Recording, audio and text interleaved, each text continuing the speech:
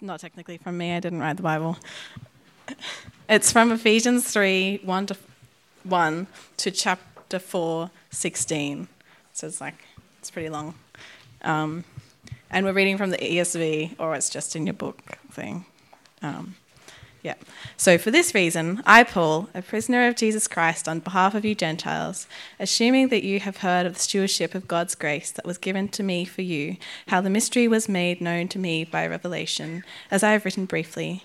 When you read this, you can perceive my insight into the mystery of Christ, which was not made known to the sons of men in other generations, as it has now been revealed to his holy apostles and prophets by the Spirit. This mystery is that the Gentiles are fellow heirs, members of the same body, and partakers of the promise in Jesus Christ through the gospel. Of this gospel I was made a minister according to the gift of God's grace, which was given to me by the working of his power. To me, though I am very least of all the saints, this grace was given to preach to the Gentiles the unsearchable riches of Christ, and to bring to light for everyone what is the plan of mystery hidden for ages in God, who created all things, so that through the church the manifold wisdom of God might now be made known to the rulers and authorities in the heavenly places. This was according to the eternal purpose that he has realized in Jesus Christ our Lord, in whom we have boldness and access, with confidence through our faith in him. So I ask you not to lose heart over what I am suffering for you, which is your glory. For this reason, I bow my knees before the Father, from whom every family in heaven and on earth is named, that according to the riches of his glory he may grant you to be strengthened with power through his Spirit in your inner being, so that Christ may dwell in your hearts through faith, that you, being rooted and grounded in love, may have strength to comprehend with all the saints what is the breadth and length and height and depth, and to know the love of Christ that surpasses knowledge, that you may be filled with all the fullness of God. Now to him who is able to do far more abundantly than all we ask or think, according to the power at work within us, to him be glory in the church and in Christ Jesus, throughout all generations, forever and ever. Amen. I, therefore, a prisoner for the Lord, urge you to walk in a manner worthy of the calling to which you have been called, with all humanity and gentleness, with patience, bearing with one another in love, eager to maintain the unity of the Spirit in the bond of peace.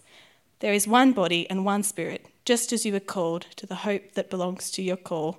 One Lord, one faith, one baptism, one God and Father of all, who is over all and through all and in all. But grace was given to each of us according to the measures of Christ's gift. Therefore it says, when he ascended on high, he led a host of captives and gave gifts to men. In saying he ascended, what does it mean but that he is also descended into the lower regions, the earth? He who descended is the one who also ascended far above all the heavens, that he might fill all things. And he gave the apostles, the prophets, the evangelists, the shepherds and the teachers to equip the saints for the work of ministry, for building up the body of Christ, until we all attain to the unity of faith and knowledge of the Son of God, to mature manhood, to the measure of stature of the fullness of Christ, so that we may no longer be children, tossed to and fro by the waves, and carried about by every wind of doctrine, by human cunning, by craftiness in deceitful schemes. Rather, speaking the truth in love, we are to grow up in every way into him who is the head, into Christ, from whom the whole body, joined and held together by every joint with which it was equipped, when each part is working properly, makes the body grow so that it builds itself up in love. Wonderful. It's good to see you all here. Special welcome to you if it's your first day or night with us. I know there's a number of you who've joined us today. It's good to have you with us. We have people who are in first year and even some graduates who have joined us tonight. So welcome to you all. It's good to have you here. Before we start, I just wanted to begin by plugging a couple of books. In fact, we'll go through several books tonight. Because you need to be building a Christian library for yourself. And the kinds of books that I want to commend to you are the books that you will keep on coming back to over and over again, rather than the kind of books that you're just going to read once off. The kinds of books that you'll come back to over and over again are the ones that help you understand especially the great themes of Scripture. So on Monday night, we actually looked at the doctrine of God, as it were, who God is. God is our Father. And one of the more recent books that I've found especially inspiring in many ways is called The Good God by Michael Reeves. It's a thin book, but a really helpful book to understand the nature of his Trinitarian being. There's a number of books on God there, like Knowing God by J.I. Packer and In the Light of the Sun as well by Andrew Moody, and this one, The Good God by Michael Reeves. So it gives you an understanding of the doctrine or teaching of God. Along the same lines is what gathers the themes together is The Cross of Christ by John Stott. This is a book that you'll come back to over and over again. And every generation or so of university students will run a mid-year conference on the cross of Christ. I want to suggest to you that every conference is really on the cross of Christ at one level or another, because the cross is at the very centre of our understanding of theology. And this one is a one that you'll come back to over and again. And just another kind of resource book is called God's Big Picture by Vaughan Roberts. This is the book that helps you understand that the Bible is really one big story. One big story that climaxes in the person and work of our Lord Jesus Christ.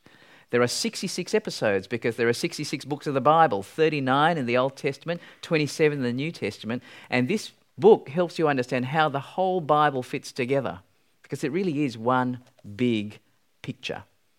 So there's a number of books along those lines, one on doctrine, one on how the whole Bible fits together. These are tools that you will use over and over again, and I really do commend them to you.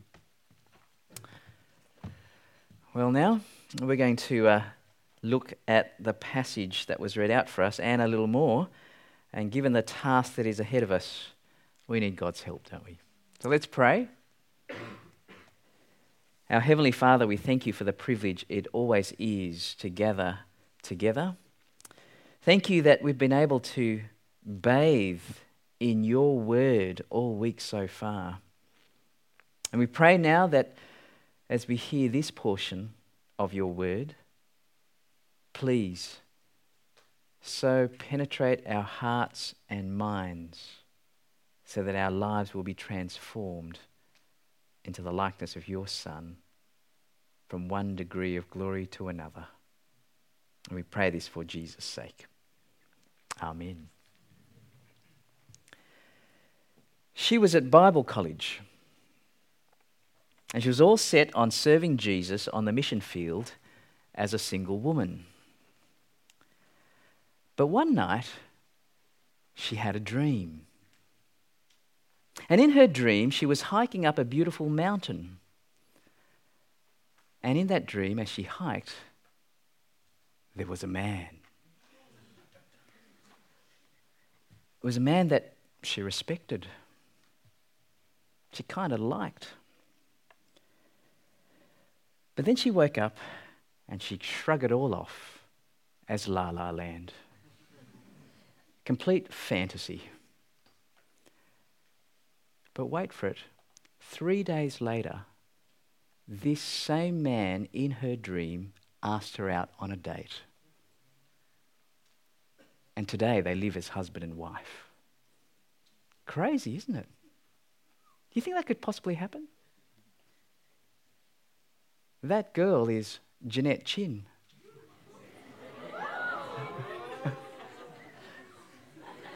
Fancy that.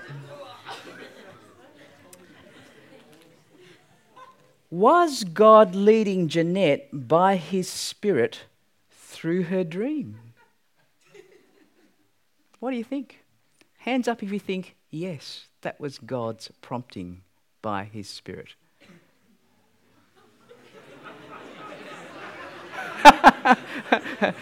Hands up if you would like it to be God's prompting by his Spirit. Yeah, it's an interesting thing to think about. Anyway, I'm going to just leave that hanging for a while. Just consider for a while.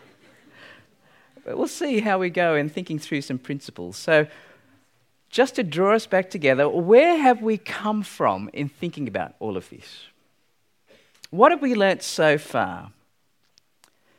Monday night, we learnt that the God who leads us is our loving, sovereign Father. And last night we learnt that as our Father, where God is leading us, and that is ultimately to have all things in heaven and on earth united under Christ. That's where he is heading us. We learnt that the reality now is that humanity outside of Christ continues to be the walking dead under the wrath of God because of our natural desires, our incurve to resist his love and to live for ourselves. But those of us in Christ, however, have been supernaturally blessed with every spiritual blessing in Christ. And that we are raised up with Christ in heaven now. We can't get any closer to him. All right, that's the reality now. But how are we going to get to where in terms of his will and plans? How is God fulfilling his plans, his will? By uniting his people in the world in a cosmic plan to create one new humanity in Christ, one new body, one new class of people together, a worldwide body made up of Jews and Gentiles, seated in the heavenly places. And it was lovely to hear Dave's testimony, wasn't it? That you just make deliberate decisions toward that end. And it's just all in the concrete opportunities in front of us. Who you sit next to at these tables here, at this very conference, is all part of working towards that plan. And today in Seminar 3, we've explored how God reveals himself through his word and what is written down in the scriptures. And that the Bible is authoritative, that it is clear, that it is necessary. But tonight I want to concentrate on the fact that the Bible is sufficient for life as we live for God. But when we think about that, is that the only way that God leads us? Doesn't he lead us apart from the Bible? I mean, what about the Holy Spirit? Where does the Holy Spirit come into play into all of this? Well, let me suggest 5 quick propositions that I've borrowed from a book called Guidance and the Voice of God by Philip Jensen and Tony Payne. Guidance and the Voice of God by Philip Jensen and Tony Payne. It's one of the basic books that we read as we prepared for this conference, although there's so much more, as you will see if you've ever read the book. But let me share with you 5 of their propositions which were particularly helpful, although I've nuanced them a little bit in light of what we've learnt this week. 1, I think I've got space there in your outlines. Firstly, God in his fatherly care sovereignly uses everything to lead us behind the scenes. Right? God in his fatherly care sovereignly uses everything to lead us behind the scenes. Right? God is at work in everything. Romans 8 verse 28, God is at work in all things for the good of those who love him. He works in the mundane, he works in the spectacular, he works in the so-called coincidences, in seemingly random events, our joys, in our struggles, in our grief, in every aspect of our lives without us necessarily being conscious of it. You know, just this lunchtime, Jeanette and I had lunch with the beautiful Sarah and the handsome Sam, and we had lunch together. And both of us, unbeknownst, independently decided to get glasses of water for our table. But I got there first, and so they had 4 extra glasses. But lo and behold, the table next to us, which had Dave and Liz and their pleasant company they had, they were missing 4 glasses. So they turned up with 4 extra glasses, and whoa, it went to a place of need immediately like that. Unbelievable, right? God was sovereignly at work in us getting too many glasses of water. And it was for a purpose. Secondly, God can lead us by speaking to his people in many and varied ways. Right? He can lead us by speaking to his people in many and varied ways. He spoke directly to Adam in the Garden of Eden. He spoke to Moses in the so-called burning bush. He spoke to Balaam through a donkey. He spoke to King Belshazzar by writing on a wall with a disembodied hand. He spoke to Daniel through dreams. He spoke to Gideon through the laying out of a fleece. He spoke to Israel through the prophets, to the early Christians through his apostles and evangelists. That is, in the past, he has spoken in many and varied ways. And I want to suggest to you that God can lead his people in these many and varied ways. Nothing is impossible for God. I keep hearing story after story after story of Muslims who have had visions and dreams prior to meeting a Christian, but dreams about Jesus prior to meeting a Christian. And then they meet the Christian and they hear the gospel through the Christian and they become Christians, believe it or not, right? But God used those visions, God used those dreams to bring it about. But once they heard the scriptures, they didn't have any more visions, but the vision was there to kind of preempt the meeting, as it were. God uses it, right? He can do that. He has done it. He can do it. Point 3, but here's the thing. Although he can do that, God doesn't promise to lead us in these many and varied ways. God doesn't promise to lead us in these many and varied ways. He can, he has, but he doesn't promise to. So we shouldn't ordinarily expect him to speak to us in these ways today. I mean, you don't just see a donkey and think, whoa, God might speak to me, and go up to the donkey, do you? You don't wait next to a wall waiting for a disembodied hand to write Jeanette, on the wall, do you? You'd love it. I'd love it. You'd like to know what I thought about it all, don't you? But you can ask me that later. No, don't ask me. That's fine. But basically, we don't do that, do we? Because there are many and varied ways, but I don't expect God to speak to me that way, although God can. God does not promise to ordinarily lead us by speaking in these many and varied ways. So we should not ordinarily look for him to lead us in those ways.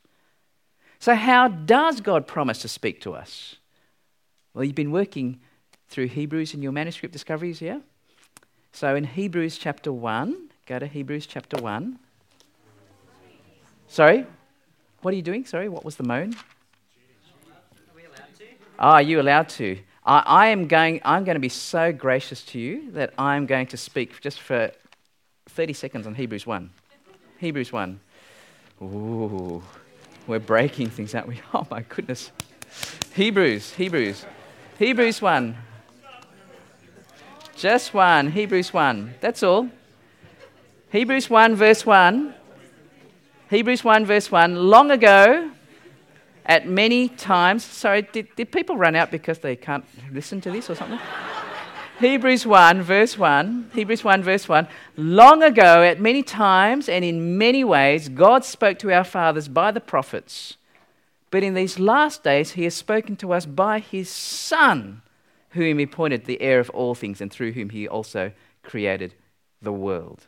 Right? Note, long ago, at many times, many ways, right? Many and varied ways he spoke to us. I just spoke about those many and varied ways. But in these last days, the days that we live in now, the days in which Jesus came 2,000 years ago and he will come back again sometime in the future. It could be tonight, it could be 1,000,000 years from now, we don't know. But what we do know is that we are in the last days. And he has spoken to us by his Son. God the Father speaks to us supremely through his beloved Son. When you see the Son, you see the Father. Jesus reveals his Father. He and the Father are one in terms of their will, in terms of what they desire together. But here's the thing. Fifthly, God ordinarily speaks to us today by his Son through his Spirit in the Scriptures. God ordinarily speaks to us today by his Son through his Spirit in the Scriptures. So the Scriptures are the sufficient Word of God. The Scriptures are sufficient for everything we need to know for life and knowing God and following him. That's what it's sufficient for.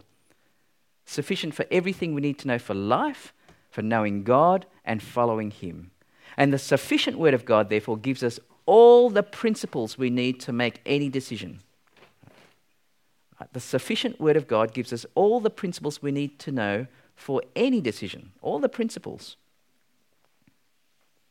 So why do we look elsewhere? As I shared on Monday night, if the phone rings, you don't put your head in the microwave oven to answer the phone, do you? If God has spoken to us in His Word, we don't look to the wall to hear God speak to us. Let's look to His Word. But the question again is, what about the Spirit then? What is the role of the Holy Spirit in all of this? Well, tonight we're actually going to concentrate on what the Bible says about the Spirit of God in the book of Ephesians as we look more closely at Ephesians. Remember, Ephesians focuses on the apostolic mission and its progress in the world to unite Jews and Gentiles in the world in a cosmic plan to create a new humanity in Christ, a new body, a new class of people together, as we've heard last night. And so far we've learned, firstly, and I think those details are in your outline, firstly we've learned that the Holy Spirit seals His people when they heard the gospel word of truth and believed. And it was a down payment of the inheritance to come. Right? You'll find that in chapter 1, verses 13 and 14. That was covered on Monday night. It sealed His people when they heard the gospel word of truth and believed. Down payment of the inheritance of heaven that is to come. But the second thing, and this is where we're going to dig a bit more deeply, is that Paul actually prays for God to strengthen our inner beings by His Spirit.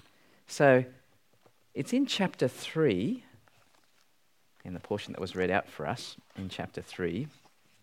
So turn there, on page 17, chapter 3, verse 14. So it's that kind of middle paragraph. Look at what it says in verse 14. The Apostle Paul writes, "For this reason I bow my knees before the Father." He prays, right? "From whom every family in heaven and on earth is named." Do note that it actually could say, "From whom all fatherhood in heaven and on earth is named." That is, the Father, God the Father, is the one from whom every other father on earth takes its example. Right? That's where you get the verse from. But keep on going. Verse 16, "That according to the riches of His glory, God's glory, He may grant you Christians in Ephesus, grant you to be strengthened with power through His Spirit." Here's the work of the Spirit, right? With power through His Spirit in your inner being, so that Christ may dwell in your hearts through faith. Now, what's going on there? They are already Christians, and he prays that they will be strengthened by the power of His Spirit. This is the work of the Spirit in your inner being. What is your inner being? Your inner being is, well, that portion of you, if I can say, is the sharpest focus of our existence that goes beyond the grave. That might be strengthened by His Spirit so that Christ may dwell in your hearts through His Spirit. Now, if you're a Christian, the Spirit is already dwelling with you. We're seated with Him in the heavenly realms. But he says he's praying that Christ may dwell in your hearts by His Spirit. What does that mean? Why don't you have a go at asking each other for a moment? What does it mean for Christ to dwell in our hearts if we're already with Christ? Have a go at what you think that might mean. Just speak to the person next to you for about 30 seconds or so.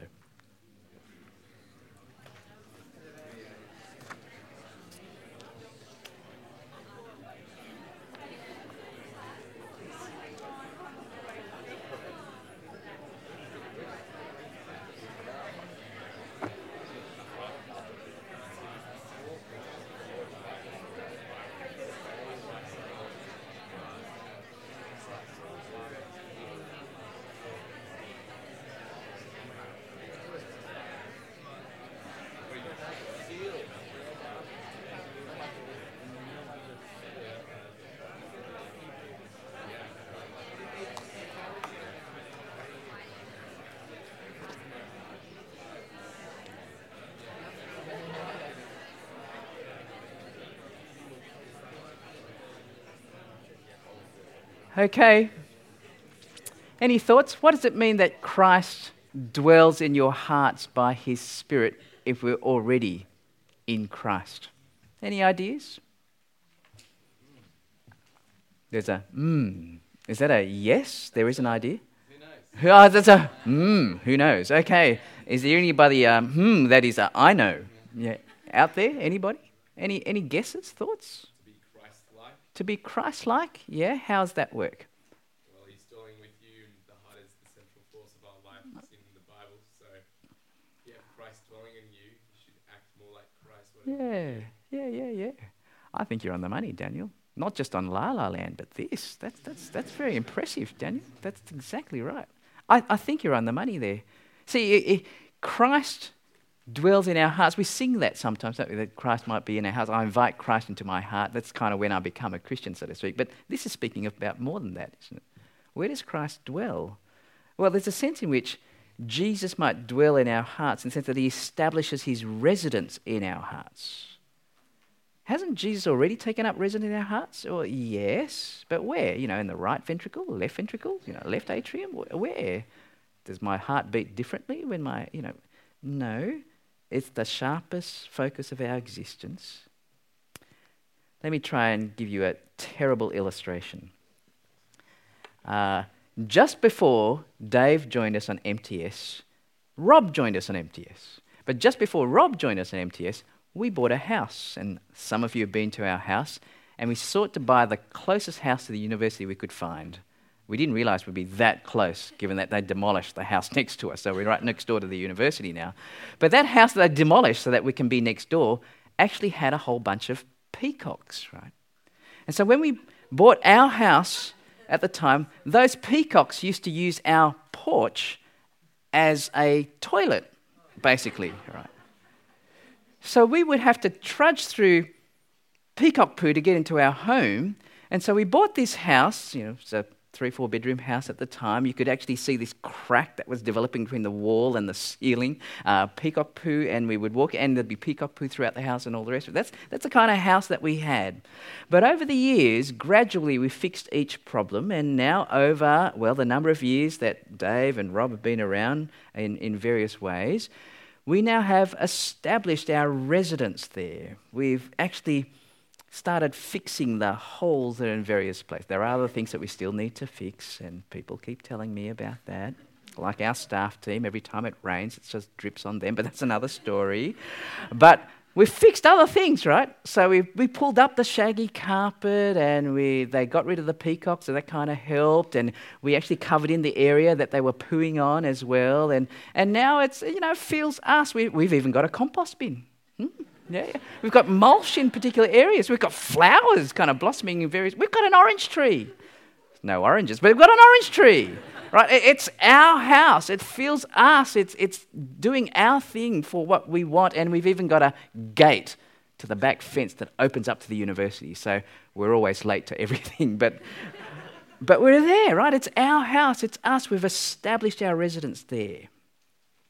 Now, when we were saved, it is as if Christ started to dwell in the metaphorical peacock poo of our hearts.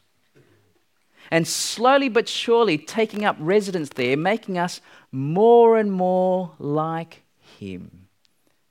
And this takes nothing less than the resurrection power of God through his Holy Spirit to make us more and more like Jesus.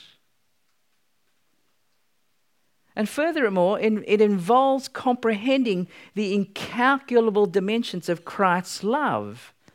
In other words, Paul's request is for us to be transformed into the likeness of Jesus and to comprehend his immeasurable love by his Spirit. Do you see how supernatural that is? See, read it again in verse 16, that according to the riches of his glory, he may grant you to be strengthened with power, right? That power refers to resurrection power in chapter 1, power through his Spirit in your inner being, so that Christ may dwell in your hearts through faith, that you, being rooted and grounded in love, may have strength, right? Power to have strength to comprehend with all the saints what is the breadth and length and height and depth, and to know the love of Christ that surpasses knowledge, that you may be filled with all the fullness of God. If you have been a Christian for a while, what is it that stops you from sinning more? What is it that compels you not to get drunk, or not to commit sexual immorality, or to genuinely care for the needs of others, or to tell people about Jesus? I'm not saying you to be perfect, but I am saying that the desire for these things, to constantly strive towards being Christ-like, is nothing less than the resurrection power of Jesus by his Spirit dwelling in you, compelling you by his love, and to understand the immeasurable dimensions of his love. That's what's on view. That's pretty cool, right? That's the work of the Spirit.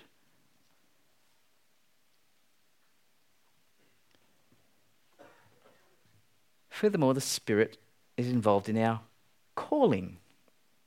Our calling. Now go to halfway down the page, just after that paragraph. It starts with, it looks like a small number 4, but it's actually a big number 4. It should be chapter 4, beginning at verse 1. So that's the second last paragraph there, halfway down the page. I, therefore, can you see that? I, therefore, have a look there.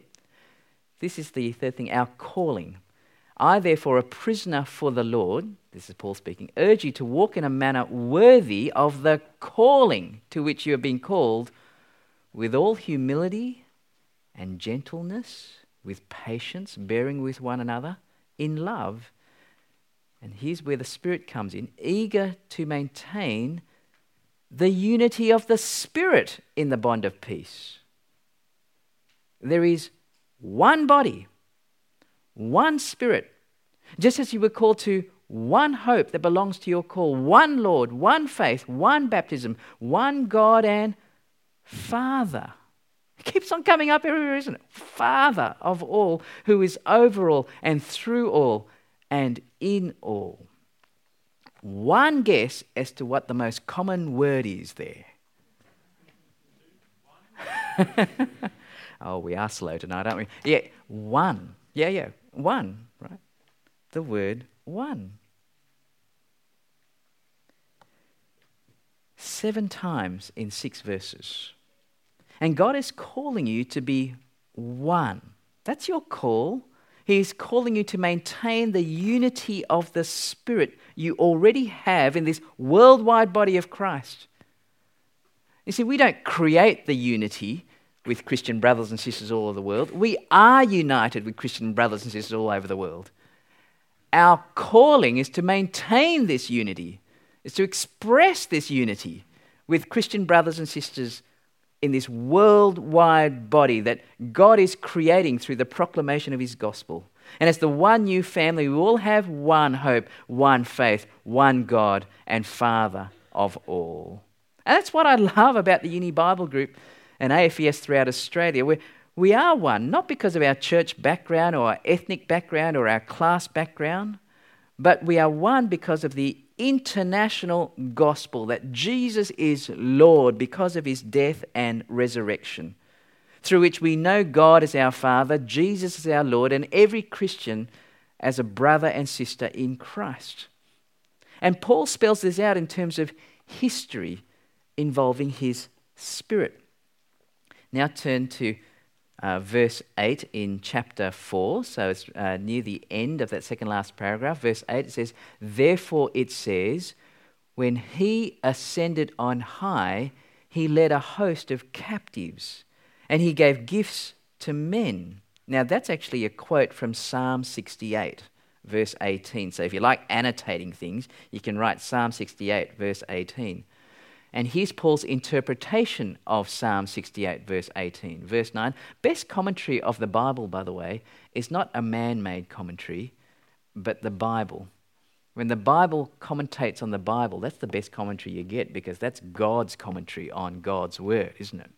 It's a fantastic commentary. So Paul has his commentary. Go to Paul's commentary. Forget the others. Verse 9. Now, don't forget it all entirely, but it's helpful to know that this is far more authoritative. Verse 9, in saying he ascended, what does it mean but that he also descended into the lower earthly regions? He who descended is the one who also ascended far above all the heavens that he might fill all things. Now, that sounds a bit confusing, but really, what is he talking about? Who ascended but our Lord Jesus Christ? What does it mean that he ascended? Well, Jesus ascended. He ascended into heaven after he rose from the dead, but he also descended. He descended in terms of becoming a man before his ascension, but he also descended in another sense. He descended by his Spirit, I put to you. When did he descend by his Spirit? In Acts chapter 2 on the day of Pentecost. We studied that in the Uni Bible Talks right at the beginning of semester. If you were there, you might recall. And it was an amazing day, which all sorts of things happened. But if you understand it that way, which is the way I think it's right to understand, verse 11 makes sense, therefore. As you go on to verse 11, what did he give by his Spirit? When Jesus descended by his Spirit, what did he give? Verse 11, and he gave the apostles. He gave the prophets. He gave the evangelists. He gave the shepherds and teachers to equip the saints for the work of ministry. So in other words, by his Spirit, it is the Spirit who gives these apostles, prophets, evangelists, revelation to equip the saints. Remember the saints that we learnt about last night, depending on the context. Saints could mean Jewish Christians, or it could mean all Christians. But here, I think it's referring to Jewish Christians because it's talking about the book of Acts. See, he gave the apostles. Which apostles? Well, the original 12, including Matthias, who replaced Judas in Acts chapter 1. Those apostles. Your church doesn't have an apostle. It can't be referring to a local church. There are no apostles today. We're talking about the apostles back then, right? The Spirit gave the apostles. So that's the original church back in Acts chapter 1. He gave the apostles. He also gave the prophets. There are prophets spoken about in the book of Acts as well. The prophet Agabus is mentioned in Acts chapter 11. He gave evangelists. Well, which evangelists? Well, again, in the book of Acts, there's people like Philip in Acts 21. He's described as an evangelist, right? They are the ones the Spirit gave to equip the saints, the early Jewish Christians in the book of Acts, for works of ministry, to join Jew and Gentile together into this one body. It goes all the way through. He's speaking about this one worldwide body, you see. So I think he's speaking historically here of our salvation in history. And this mission continues today, verse 13. Right, verse 13, until we all attain to the unity of the faith and of the knowledge of the Son of God, to mature manhood, to the measure of the stature of the fullness of Christ. See, that's what he wants us to. This is starting to sound like the where God is leading us in his will, isn't it? To unite all things in heaven and on earth under Christ. And what's he doing here? He's saying until we all reach unity in the faith. That's what he's heading towards. And then as we read on, there is an initial aim before that final aim of all things under the headship of Christ. There's an initial aim just before that. And what is that initial aim? Verse 14.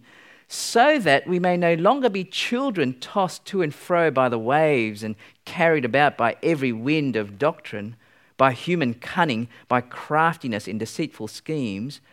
Rather, speaking the truth in love, we are to grow up in every way into him who is the head, into Christ, from whom the whole body, joined and held together by every ligament, joint, in which is equipped, when each part is working properly, makes the body grow so that it builds itself up in love.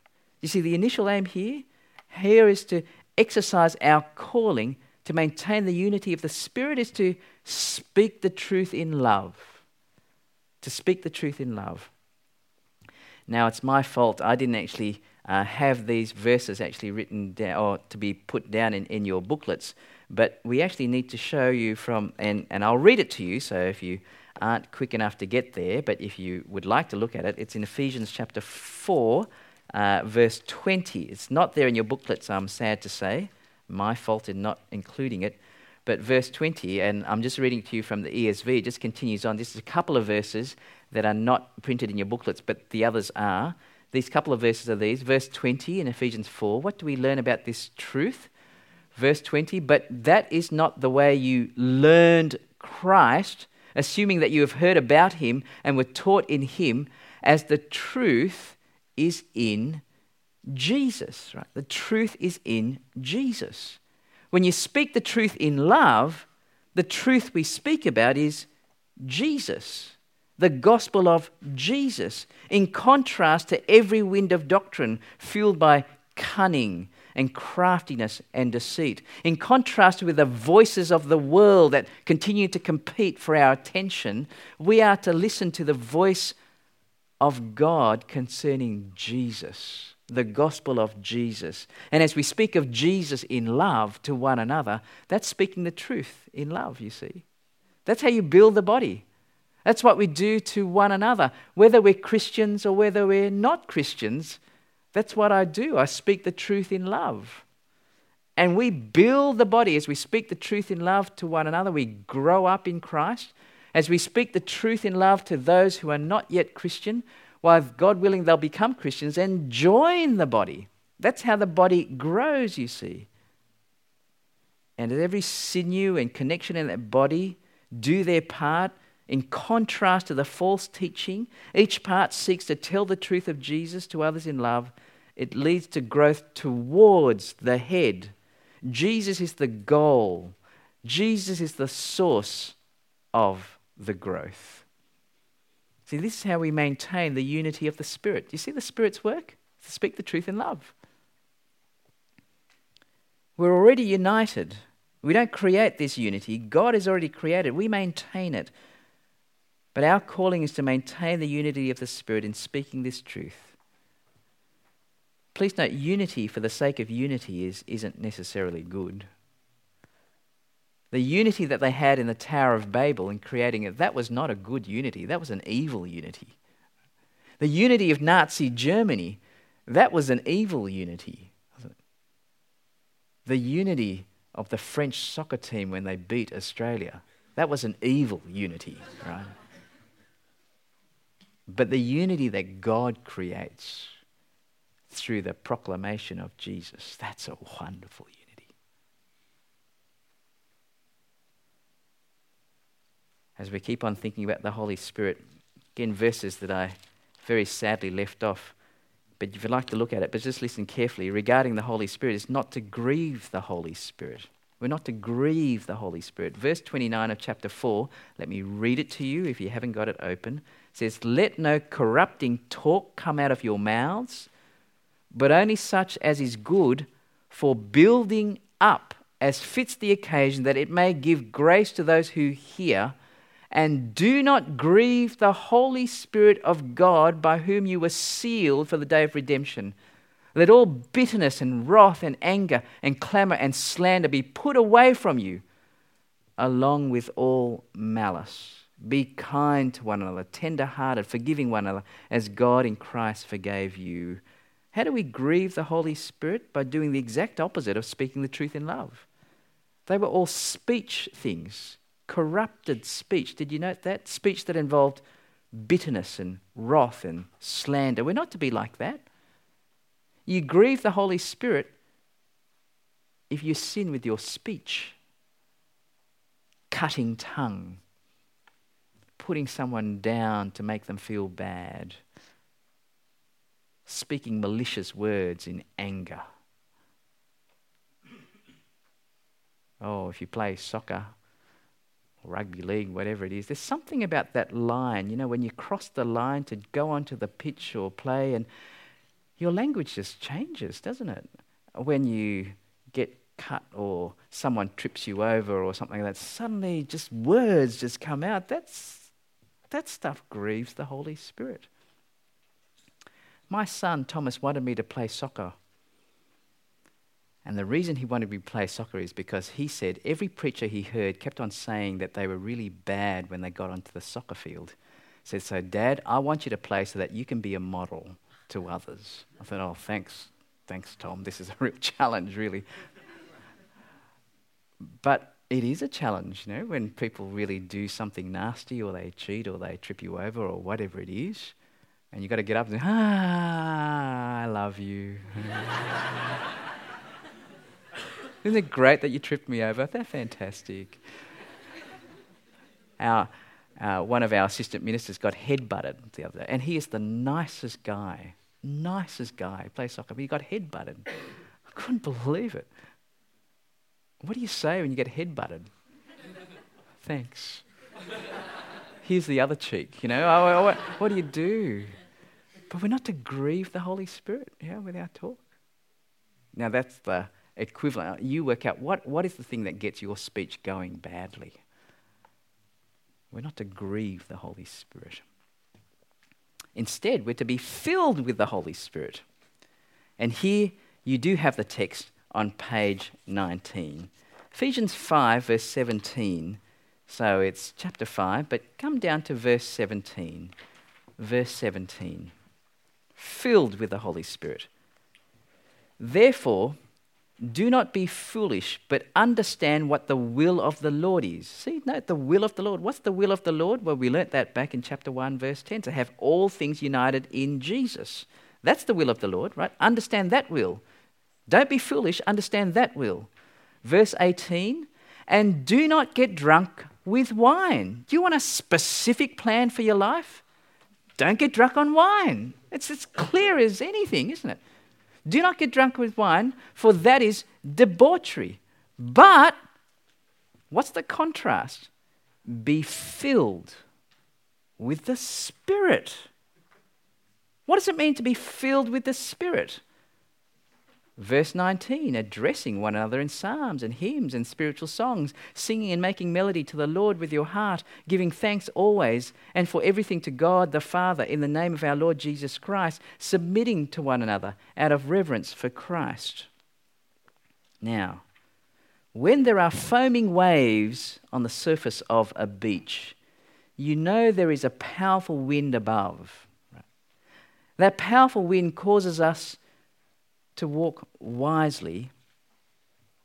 That powerful wind is the Spirit in our lives. The Spirit. And in walking wisely is to be filled with the Spirit as we play our part in the worldwide body of Christ. The specific command, though, note, when it came to alcohol, is not to get drunk on wine. Why? Because it leads to debauchery. Right? That means indulging in immoral behavior. Do you know, excessive alcohol actually causes us to behave like animals. Excessive alcohol actually dehumanizes us. If you ever to go on a conference like this with people your age group at a university conference anywhere, and there is lots of drunkenness, you will see animal behavior. It'll be quite a contrast to, sometimes you might have thought you saw animal behavior in there tonight, but that's different kind of animal behavior. That was self-controlled animal behavior, right? We're talking about uncontrolled animal behavior, but it is, right? Most people drink alcohol to get stimulated. But did you know that if you look up any pharmacological textbook, so those of us who are doing science and so on, if you look up a pharmacological textbook, alcohol is classed as a depressant, not a stimulant. It's a depressant. There was a preacher who was a doctor. His name is Martin Lloyd-Jones. Years ago, reputed to be one of the best English-speaking preachers of his day. He once wrote, and this is really helpful, alcohol depresses first and foremost the higher centers of the brain. They control everything that gives someone self-control, wisdom, understanding, discernment, judgment, balance, power to assess everything. In other words, everything that makes them behave at their very best and highest.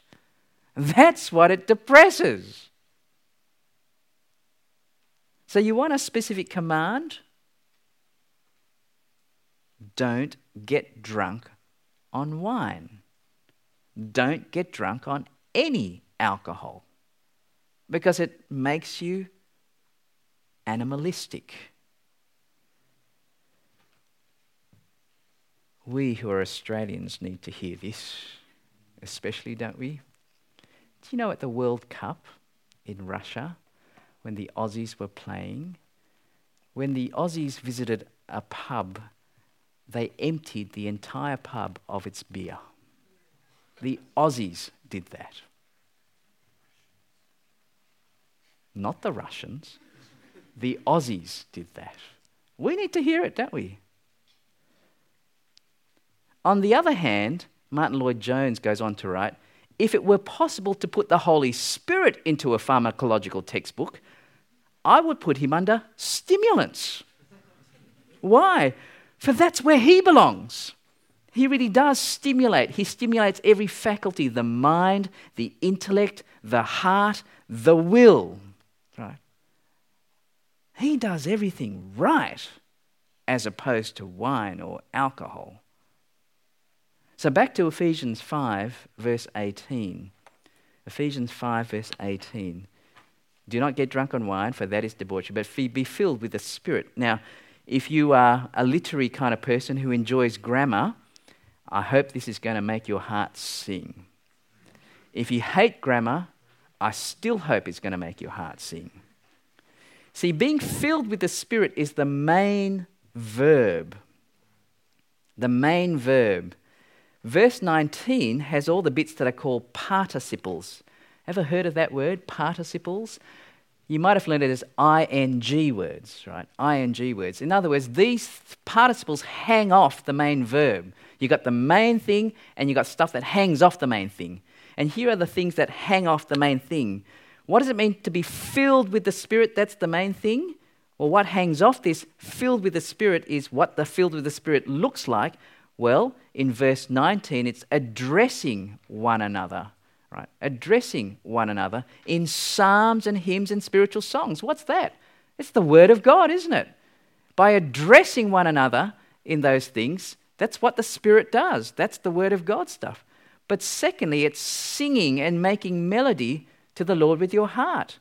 That's what we do. And the assumption is that you're singing the Word of God, making melody to the Lord with the Word of God with your heart. Verse 20, it means giving thanks always and for everything to God the Father in the name of our Lord Jesus Christ. So it's giving thanks, right? So addressing one another is a participle. Singing and making melody is another couple of participles. Giving thanks is a participle. And wait for it, verse 21, submitting to one another out of reverence for Christ. That's a filled with the Spirit activity. Now, we're going to look at that more closely tomorrow night, especially the submitting to one another. But that's all what it means to be filled with the Spirit. You want to know what the Spirit does? It's all these things. See, here is the stimulating activity of God's Holy Spirit. Does that capture your imagination? Does it stimulate your wildest dreams?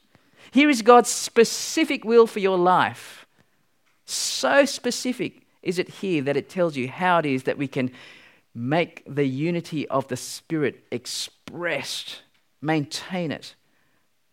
And guess what, dear friends? We've been filled with the Spirit all week here at MYC, haven't we? We've addressed each other with Scripture all day, all night. We've been singing to one another in songs, making melody in our hearts to God.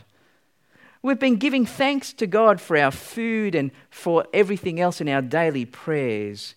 We've been submitting to one another in all our activities in various ways. We're going to talk about how specifically to submit tomorrow night as Ephesians spells it out, but generally submitting to one another, that too is a Spirit-filled thing. We submit to orderlies, we submit to the games people who are running things, we submit to the MCs as they do things, we submit to people when they tell us to sit down or stand up. We've been submitting to one another all the time. That doesn't dehumanize us. It doesn't make us inferior in any way. Submission's a great thing, but more of that tomorrow night. But finally, if you turn to page 21, Ephesians 6, verse 17, it says, and take the helmet of salvation and the sword of the Spirit. What is the sword of the Spirit? Which is the Word of God. Oh, what's the Spirit's activity? is to be the only offensive weapon in the armory of God in the heavenly realms. The sword of God's own Holy Spirit is the Word of God. We're back to the Word of God. So our God, who is leading us to the new creation, is our loving sovereign Father. And although He has and can lead us in many and varied ways, the only way that He promises to lead us is by His Son through His Spirit in the Scriptures. His Spirit-filled Scriptures. Remember, God's Word, which is the sword of the Spirit, is sufficient for everything we need to know for life and knowing Him and following Him. And as such, the sufficient Word of God gives us all the principles that we need to make any decision. That's the thesis we're running with. Gives us all the principles we need to make any decision. There's a guy named John Flavel. He wrote, "The Scriptures teach us the best way of living, the noblest way of suffering, and the most comfortable way of dying." The Scriptures do that. That's all of life. Do you know the longest chapter in the Bible, in the longest book of the Bible, in the longest half of a very long collection of books, is all about the Word of God? And you'll never guess what that is. Psalm 119. Yeah. We've been having it read to us every morning, and you've been reading it to us. You've been reading it yourself in your own reflection times. Out of the 1,189 chapters scattered across 66 books written over the course of 2 millennia, Psalm 119 is the longest, and for good reason. Do you know why? It's a love poem. Did you know that? Psalm 119 is a love poem. This psalm is known as an acrostic psalm, meaning that each stanza begins with successive letters of the Hebrew alphabet. So the first 8 verses begin with the first letter of the Hebrew alphabet, Aleph. The next 8 verses with the second letter, Bet. The other 22 stanzas and 176 verses, etc. All oozing with love for God's Word. So let me give you some example. We've heard it each morning, but here we are. This love poem is not about marriage or children or travel or work or food or drink or mountains or sunsets or oceans, but it's all about the Bible. Here's we've had a taste each morning, haven't we? But let me read out to you Psalm 119. If you would like to follow, you're very welcome to follow. It's from verse 129. Verse 129. Listen to this love poem. Psalm 119, verse 129. Your testimonies are wonderful. Therefore my soul keeps them. The unfolding of your words gives light. It imparts understanding to the simple. I open my mouth and pant because I long for your commandments. Oh, turn to me and be gracious to me, as is your way with those who love your name. Keep steady my steps according to your promise. Let no iniquity get dominion over me. Redeem me from man's oppression, that I may keep your precepts. Make your face shine upon your servant and teach me your statutes. My eyes shed streams of tears because people do not keep your law. You see what he's saying? It's pretty emotional stuff, isn't it? Panting, longing, weeping stream of tears. It's passionate. It's sincere. Does that resonate with your heart? And my prayer for us is that this is where you turn when you long for God to lead you. I want to commend my final book to you, Taking God at His Word by Kevin DeYoung. Taking God at His Word, Kevin DeYoung. I got all of that out of Kevin's book, actually, a lot of it. It says, Psalm 119 shows us what to believe about the Word of God. This is his quote, what to feel about the Word of God, and what to do with the Word of God. That's the chemical reaction produced in God's people when we pour it into our heads and hearts. Chemical reaction. Well, how then should we read the Word of God? How should we read the Bible? Here's some thoughts as we close. By depending on it for life. That's how we should read the Bible, by depending on it for life, like we depend on food for life.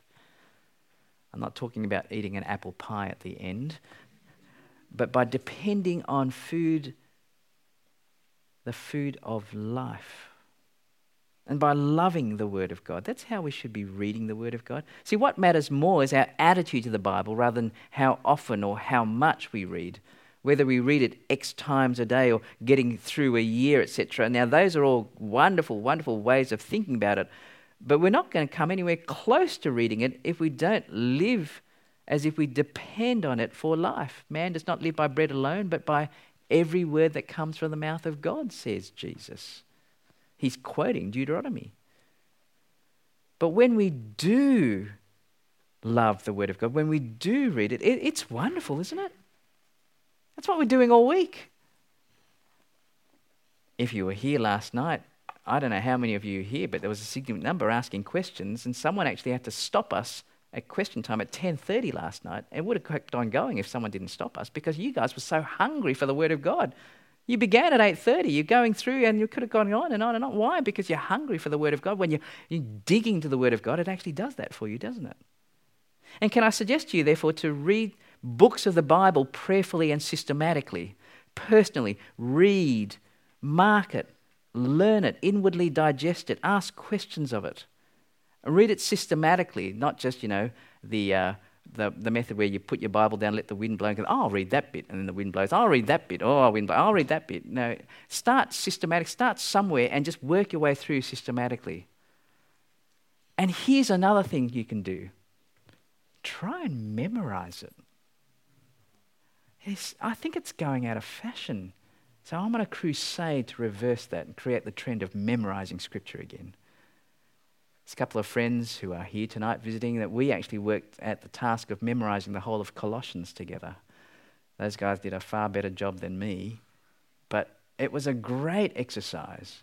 You know, when I find it hard to get to sleep sometimes at night or in the middle of the night I get up for whatever reason, I'll go back to Colossians and it's kind of vaguely there. I think, wow, that's nice. And it's kind of nice to bathe in Scripture through your memory. And one day your eyesight's going to go, your hearing's going to go, but gee, if Scripture's still in there, that'll be wonderful. Try memorizing Scripture. This year I'm trying to memorize some Psalms. Last year it was Colossians. Who knows? We'll go back and forth and see. But get into memorizing it. Pray to God using the words of Scripture. Can I also suggest to you, read it with others, obviously. And if you are married, do marry. You're already married. But do read the Bible with your spouse. You think, yeah, that's a natural thing. But over and again, I keep on meeting couples who work very hard in their dating time, but once they're married, it just sort of falls by the side. But we should keep on doing it, keep working at it together. And can I suggest you, if you're going out with someone, read the Bible together. Oh, but someone said to me that you're going to bond if you read the Bible. You shouldn't bond if you're going to read the Bible. You've got to be real. You shouldn't do that. I mean, someone said that to me. Can I just blow a big raspberry to that? That is the most stupid thing I've ever heard. Let me tell you why it's so stupid, right? Let me tell you why. Because if you're actually going out with one another, you're going to bond, aren't you? Aren't you going to bond? So what are you going to bond over? Oh, let's bond over watching a movie. Oh, great bonding. That'd be great. Let's do that in La La Land. That'd be a great thing to bond over. Oh, no, let's bond over a fire. That'd be great. Oh, let's watch the sunset together so that, we're not going to bond in a immoral way or anything like that. Oh, I know the best way to bond. Let's go into a closed room and close the door and only sit in the one place that you can possibly sit in the bedroom. On a bed. Why, that's really bonding, isn't it? And that's so pure and right and true. How silly. You're going to bond over something, so what are you going to bond over? What's the best thing to bond over? Read the Scriptures, for goodness sake. Read the Bible. Read the Bible together. What better way to bond than over the Scriptures, so that your minds are thinking the same way in God's way? Read the Bible. Work hard at reading the Bible together. You're going to think, oh, this seems so hard. But once you start reading, it's just a wonderful, wonderful thing. And aim to know several books of the Bible. Mix Old Testament, New Testament. There are so many wonderful tools out there that you can learn about. But let me finish with a quote from John Piper. The very God of the universe, who has blessed us in Christ, speaks to us on every page of the Bible into my mind and your mind. We hear his very words.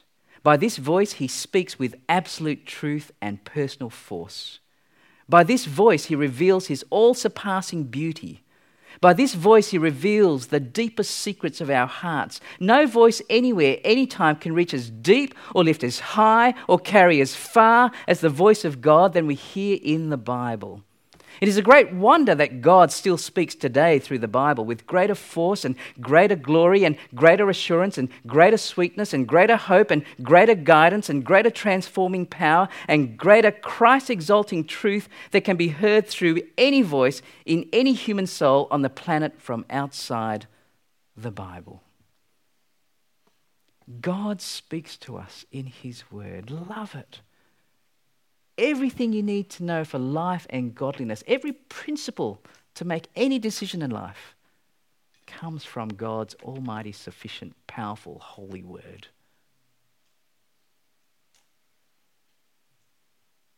And every promise is here contained in his word in Jesus. Let's pray. Our Heavenly Father, we thank you for your word. We thank you that it's all sufficient. And we pray that as we make decisions, that we will continually pant for your word. Live as if our life depends on your word, because it does. Therefore, love you more and love one another more through your word. And we pray this for Jesus' sake. Amen.